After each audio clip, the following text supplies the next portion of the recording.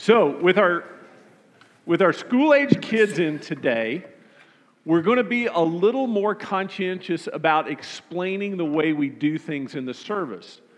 But it'll also be a reminder to all of us who are in here as adults of why we do certain things as we go. And so we're going to start today with our worship by stopping for a minute, taking a couple deep breaths to kind of bring ourselves back to focus, bring our attention back to what the Word wants to say to us, what the Spirit wants to say to us.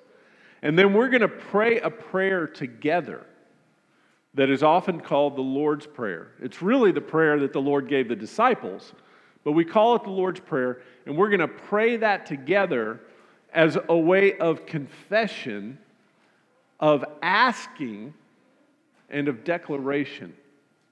So, after we take a few deep breaths, Donnie will start the slide up there, and I will lead us in praying together the Lord's Prayer.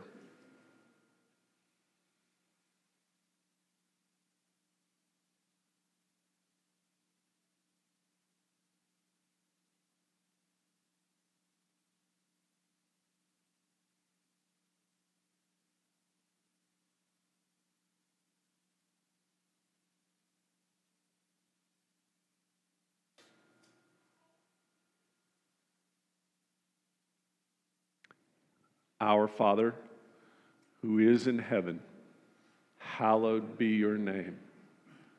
Your kingdom come, your will be done on earth as it is in heaven.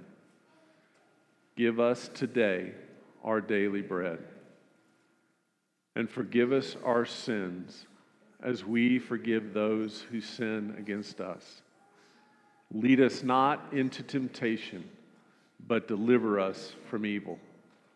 For yours is the kingdom and the power and the glory forever and ever. Amen. Welcome, everyone. We're really glad you're here joining with us at Grace Church this morning. My name is John Ray. I'm one of the teaching elders here. And this morning, we get to share about giving glory to God. To God be the glory, and only to God be the glory, as part of our continuing examination of the Reformation, and remembering 500 years later what happened during that time. My wife Jane and I have got to travel quite a bit in our career as missionaries and as teachers all over the world, and by far one of our favorite cities in the world is St. Petersburg, Russia. It's a fascinating city, and we spent some very special time there when we were newly married, young family, with our daughter Hope and our daughters when they were little. And one of our favorite places on the planet is the Hermitage, which is the world's largest art museum. Now you got to know I'm married to an artist, so that is very exciting. That's an exciting thing. And this art museum is so large, it actually encompasses 6 buildings over a campus that sprawls out. And even with the 6 buildings, they can only show a small percentage of the collection that they have. Most of the art that the Hermitage owns, nobody ever sees or rarely sees. It's just packed up downstairs. They don't have enough space to show it. And so you walk through the halls of this place, and it's unbelievable. There's a Picasso next to a Monet, next to a Rembrandt, and they're like, unlike most modern art museums where you'll have a room and you'll have a wall and you'll have one picture, like you'll go in and there'll be 100 pictures, 100 masterpieces, inches apart. And there's no way to take it all in. I mean, it's overwhelming. People fly from all over the world to go to the Hermitage. People save up, and that's literally their bucket list one trip before I die, I gotta see place, is the Hermitage. And so you walk in, and everybody there is wide-eyed, and they're taking pictures, and they're gasping, or they're sitting, or they're taking notes, or they've got their tour guides out, and they're looking. Everybody, that is, except the babushkas, who sit in each room, keeping people from getting too close or doing anything inappropriate or talking too loud. And they literally sit with their backs to the artwork, looking at the people, and they don't have a very friendly look on their face. They're not the generous, smiley type at all. They've usually got this scowl. And listen, you have not been scolded in your life till you've been scolded by a babushka, because they will let you know what you have done wrong in no uncertain terms and how you are immediately to fix it. And so I thought about this as I've reflected on being there. And as I was preparing for this message today, I thought, you know what? I'm just like those babushkas when it comes to so much. We live in a heaven-soaked, glory-filled world. The world that we live in, the world that we get to take part in, the world that we inhabit is so much grander than any museum, even the Hermitage, could replicate. And yet, how often do I find myself feeling just like one of those museum guards with my back to the glory, a scowl on my face, impervious or oblivious to the beauty that is around me. Now, we're going to talk this week, starting today, about Solo Deo Gloria. To God only be the glory. This concept, this idea, is the natural culmination of all the rest. This is where solo fide, solo gratia, solo scriptura lead us. Faith, grace, the Word lead us to give God glory. This is the culmination of them with this. And so let's pray this morning and ask the Holy Spirit to be with us, to open our hearts to the glory of God. God, look at this crowd. Look at this group. Every boy and girl, man and woman in here is created in your image. We are all icons of your glory, reflecting your creation and your purpose. And together we make up the bride of Christ. We make up your bride. We are brought together. And together we take on a radiance that no one of us has on our own, but only comes when we are together in your name. And God, help us now. Help us to have eyes that are open to your beauty, ears that are open to your music, hearts that are open to love this heaven-soaked, glory-filled world. And we pray this in Jesus' name. Amen. So kids, here's the deal. We have to be able to see this glory. We have to be able to understand it, and we have to be able to give it back, because you're going to have a choice every day. You're going to have a choice. The question is not, are we going to give glory or not? The question is, to whom is it going to be given? All of us are giving glory. All of us are giving props. All of us are giving attention. All of us are giving our affection to someone or something. That's just what we do as humans. We're glory givers. We're love givers. We're attention givers. That's what we do. We're always doing it all the time. So the question is not, are we going to give glory? The question is, to whom or to what? And if we don't give it to God, then who's getting it? And what's the effect of that? How is that helping with that? Paul mimics this or talks about it in his letter to the Corinthians. And he talks about going through life, doing things, thinking things, acting in ways that gives glory to God. And this is what he says. This is in 1 Corinthians 10, starting in verse 23. He says, look, everything is lawful, but not everything is beneficial. Everything is lawful, but not everything builds others up. Do not seek your own good, but the good of the other person. And then he goes on, because the Christians at that time, they had this dilemma. If they went to someone's house who wasn't a follower of Jesus, and the way they made their food sometimes caused people to think that they weren't really following Jesus, that maybe they were compromising on that. And so he goes on and he tells them this. He says, look, eat anything that is sold at the marketplace without question of conscience. For the earth and its abundance are the Lord's. So Paul is saying, everything is God's. Everything comes from God. It all can be used for His glory. He says, but if an unbeliever invites you in for dinner and you want to go, eat whatever's there. It's okay. You've prayed over it. Goodness is more than evil. Blessing is more than curse. Take it in. He says, but if someone says to you, this is from a sacrifice, he goes, well then, don't eat it. Because of the one who told you, and because of conscience. I do not mean yours, but the other person's. For why is my freedom being judged by another's conscience? If I partake with thankfulness, why am I blamed for the food that I give thanks for? And the whole thing is summed up here. So whatever you eat or drink, or whatever you do everything for the glory of God. Everything for the glory of God. So, how many of you are in school? Raise your head. Raise your hands.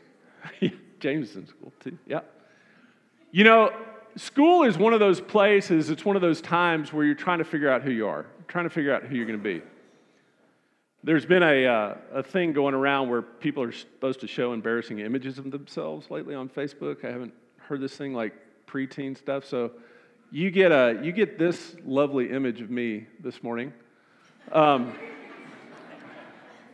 This is me when I was in school, trying to figure out who I was going to be, trying to figure out how to know who I was.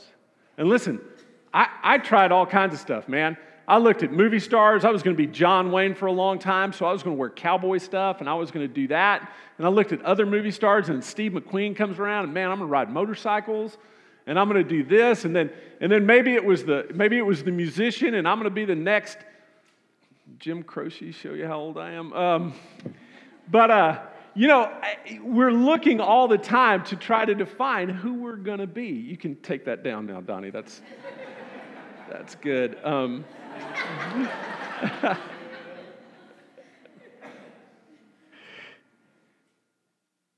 But God gives us an answer. And here's the thing you need to know. You need to know this when you're 6. You need to know it when you're 16. You need to know it when you're 60.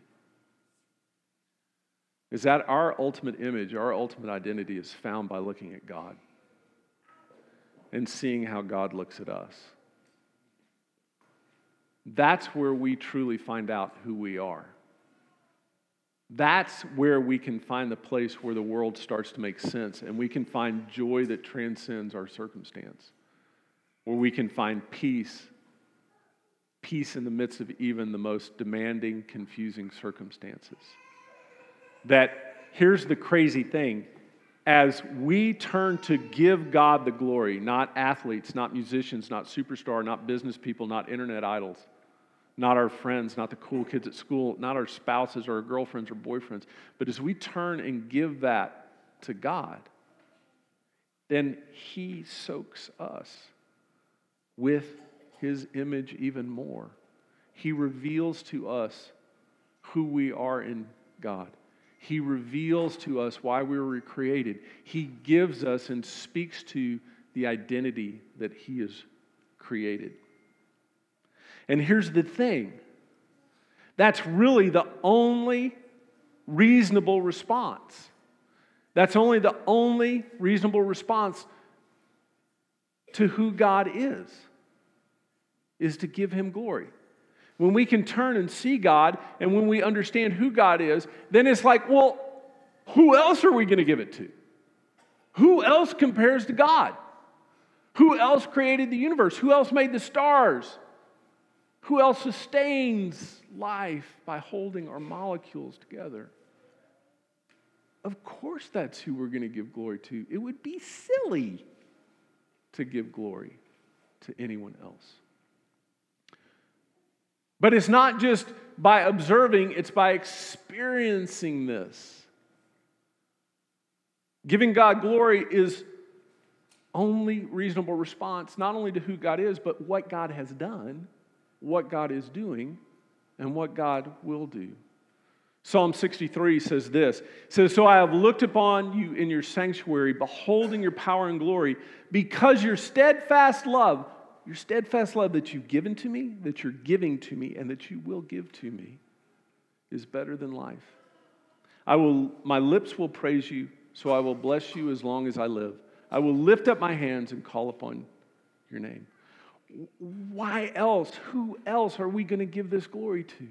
When we realize what God has done for us, when we realize what God is doing in our lives, and we realize what God is ultimately going to do, it's just, it becomes the fruit, it becomes the response that is rooted in this gratitude with it.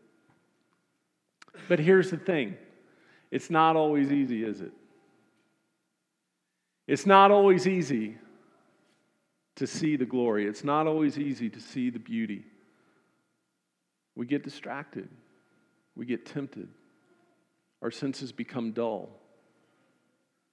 It becomes commonplace. It becomes useful. We just become so used to it that we don't see it. So we have to practice giving God glory. Like, this is one of the reasons why we come to church. And I have a couple illustrations for this. So when we came in here, we started by praying. We said a prayer together. But you know what prayer teaches us to do? Prayer also teaches us to play. Prayer teaches us to play. Because play can only happen when we are secure. Play can happen when we know the essential things are taken care of. Play happens when we know we're safe. And so when we pray, when we ask God, we go to God, we communicate to God, we relate to God with that, then we can play effortlessly. We can pray unconsciously in a way. It just becomes something that's natural. And beauty and glory opens up around us. Now, we've also worshiped this morning. We did with Alex and the guys leading us. And we took time to pray and to sing and to give God glory. Well, you know what worship allows us to do in a worshipful way is work. Now, here's a school book that probably would scare some people, right? You remember these when you were a student? You just looked at the side of it and you're like, ain't no way. This one happens to be one of my favorite books. But when we worship, when we give ourselves to worship, we start to see that worship is not just something that stops when we leave the church. We start to see that worship isn't something that we only do when Alex and the band is leading us in singing. We start to see that worship permeates all of our doing, all of our being. That we do everything. We go to school and we balance our checkbook. We sweep the yard. We clean our rooms. We do that as an act of worship. And so glory starts to permeate our lives. What we practice here goes out into the rest of our lives. Now this one's really special to me. Abby Morris is going to be baptized next week. We've been talking about it. Yeah! And so baptism is this sign of washing. It's this sign, it's this public declaration in our community that says, I love Jesus and I confess with all my heart that I believe that what Jesus said is true and I want to apprentice to follow Jesus for the rest of my life. And we as the community, we look back and we go, yay, Abby! Yes, Abby! We believe with you, and we will be the community that walks with you. And the going in the water symbolizes this washing. And I want you to think about that the next time you wash a dish, the next time you stand in your kitchen and you pull out the scrubber and you wash that, and you think, there's glory in things being clean. There's glory that things can be dirtied, but then made clean again, just like we have been. And so in our baptism, and when we remember our baptism, we understand that in the world, we are agents to bring that out. And we see God redeeming and cleaning things. And then the last thing, and you're going to get to do it today, kids, when you come up with your mom and dad and you take communion. And we'll talk about what that is a little bit more. But this meal here is what defines every meal that we take. When we practice communion together, then we go home and we cook our omelets, which is our tradition at the Ray House on Sunday afternoons, or whatever it is. And we look at that and we go, I have been provided for. I have been given not just the food which satisfies for a little time, but I have been literally given the bread of heaven, the bread of life. That I have eaten, tasted, and taken in the food which brings eternal life. And so we can take these temporary meals, these omelets and pizzas and sandwiches and soups, and we see the glory of God revealed in them. And so it no longer just becomes a choice between do I want this or what I want that. It becomes a way of understanding God's provision for us. And then we turn around and give that provision, or give that glory and that thanks back to God. One last thing. We're also going to pass around the offering plate today. We do that every Sunday to share. It's an act of worship. It's not an act of paying the bills. It's not a shakedown. It's worship, what we do. And then we understand as we are given the opportunity to participate in worship by giving, then we understand also we have stewardship. Stewardship, yes, over our own lives, but also over this planet, over this world.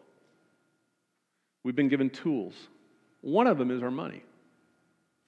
And we dedicate a sacrificial portion of that to the work that this church does and the work that the church is doing all around the world. But we understand that that stewardship is more than just giving money to the church. That stewardship is to extend it to every part of our lives.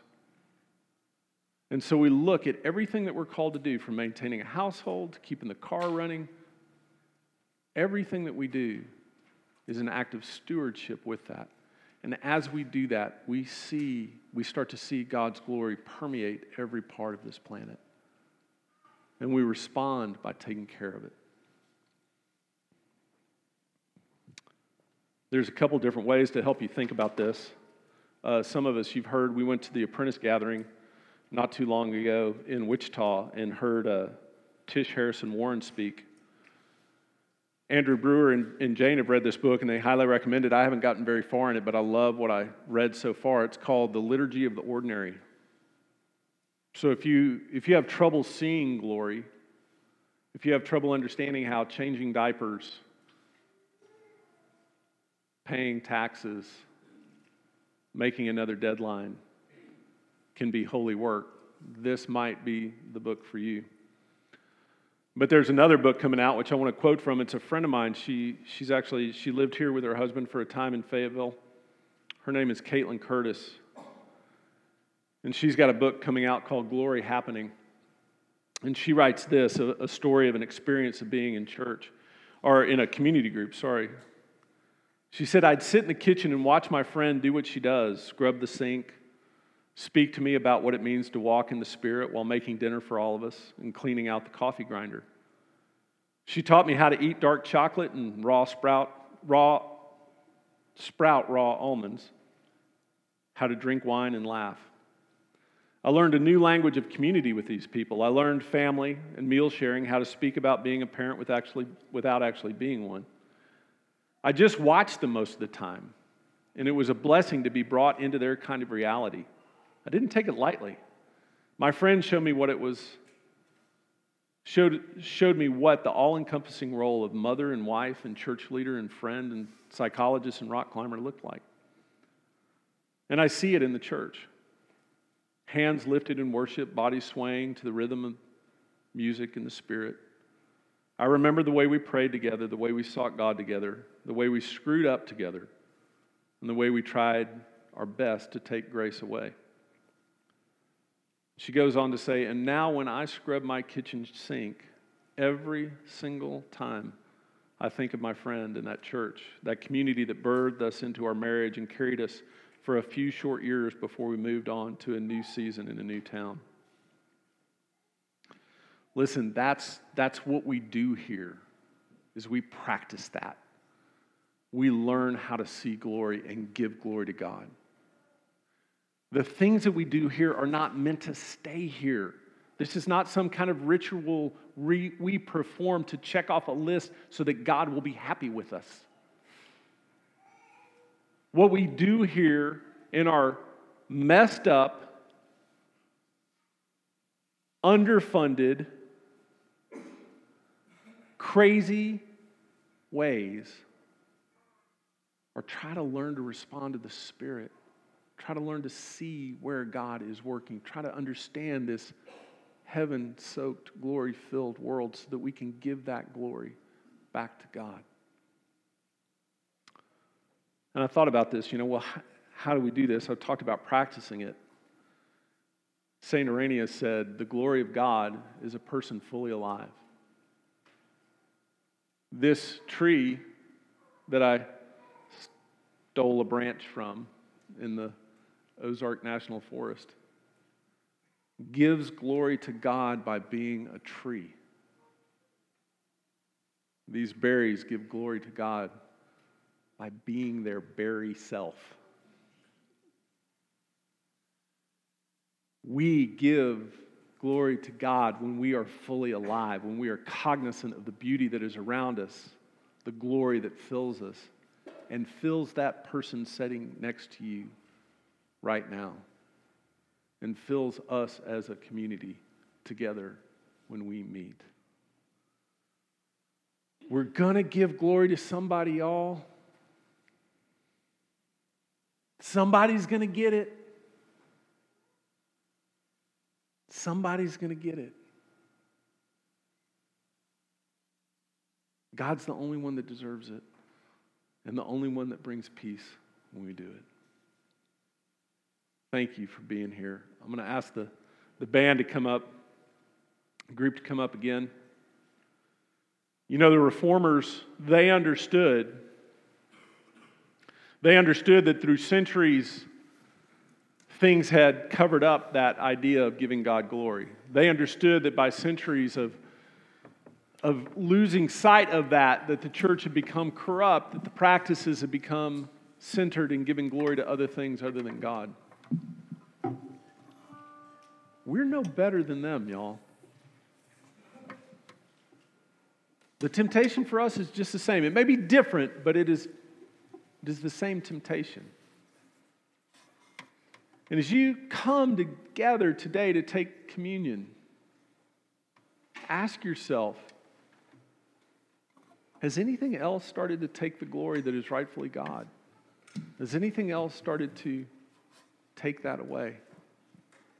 And then just lay it aside. Lay it aside. And focus back on where it belongs. I'm going to ask Abby and Jordan to come up. They're going to serve us today, this communion meal. And kids, as you come up with your parents, know that this is the meal that informs every other meal. And that's kind of what Jesus was saying, I think, maybe, in part, when on that last night, he took the wine and he offered it to him and he said, "This is my blood, shared as part of a new covenant, a new way of eating and drinking, a new way of living, a new way of imagining." In the same way, he took the bread that night, something very common, and he made it something supernatural. His body broken for us, which now teaches us how to eat everything when we eat this. So we don't dismiss by rows here at Grace. You come up as you feel led. The table is open to all who are seeking Jesus. And let us do this and everything to the glory of God. Thank you for being here.